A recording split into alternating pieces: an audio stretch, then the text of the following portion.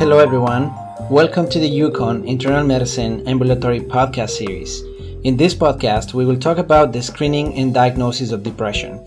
We will cover what are the risk factors for depression, the importance of screening for depression in the primary care setting, what are the tools available for screening, the clinical manifestations, and the diagnosis of depression. First, let's discuss what is depression and the risk factors associated with it. Depression, otherwise known as major depressive disorder, is a serious mood disorder. The word depression can be used in multiple and sometimes confusing ways. It is a mood state in which the person can suffer sadness, anxiety, emptiness, hopelessness, tearfulness, or even not having any feelings at all. The person loses interest in activities that normally will bring happiness and joy.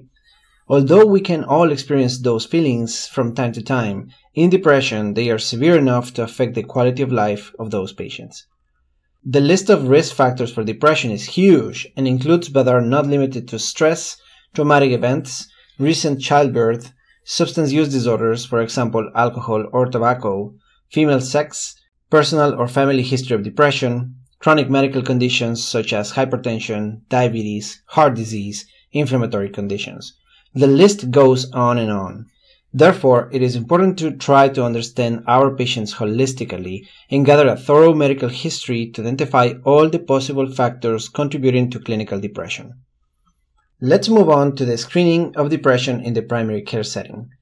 The annual prevalence of depression is approximately 6%, and the lifetime prevalence is 20%. It is a very common condition that has serious impact in those suffering it.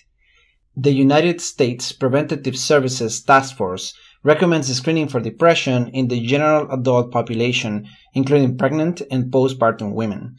The goal is to identify depression, providing therapeutic options and appropriate follow-up.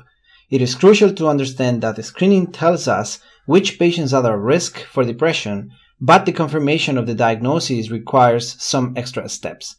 Therefore, we screen patients for depression first, and if such screening is positive, we will continue our investigation to confirm if clinical depression is present. There are several tools that can be used for the screening of depression.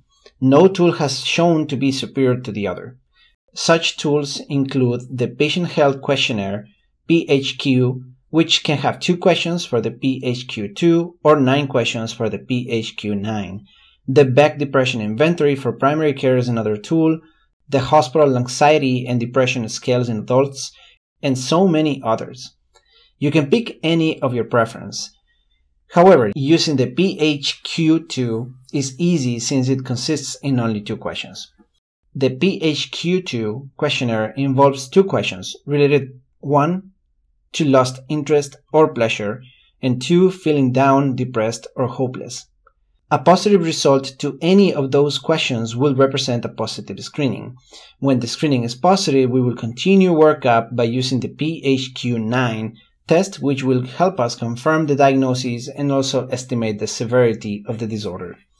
The PHQ-9 tool can help us diagnosing depression but also giving us the severity, and those scores will be as follows.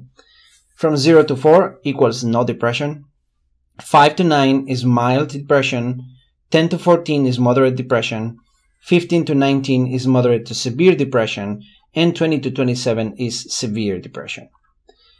The DSM-5 diagnostic criteria can be summarized by the mnemonic SIGCAPS, which represents S for sleep disturbance, I for lack of interest, G for guilt feelings, E for low energy, C for decreased concentration, A for decreased appetite, P for psychomotor agitation or retardation, and S for suicidality.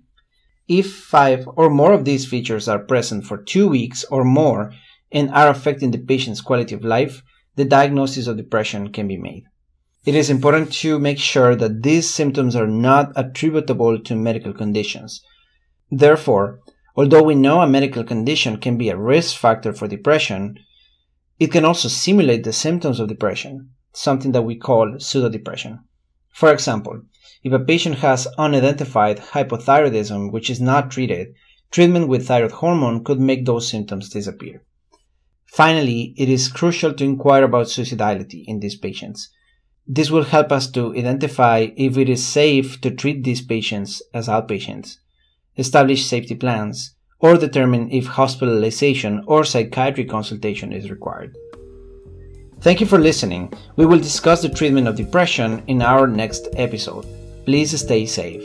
Goodbye.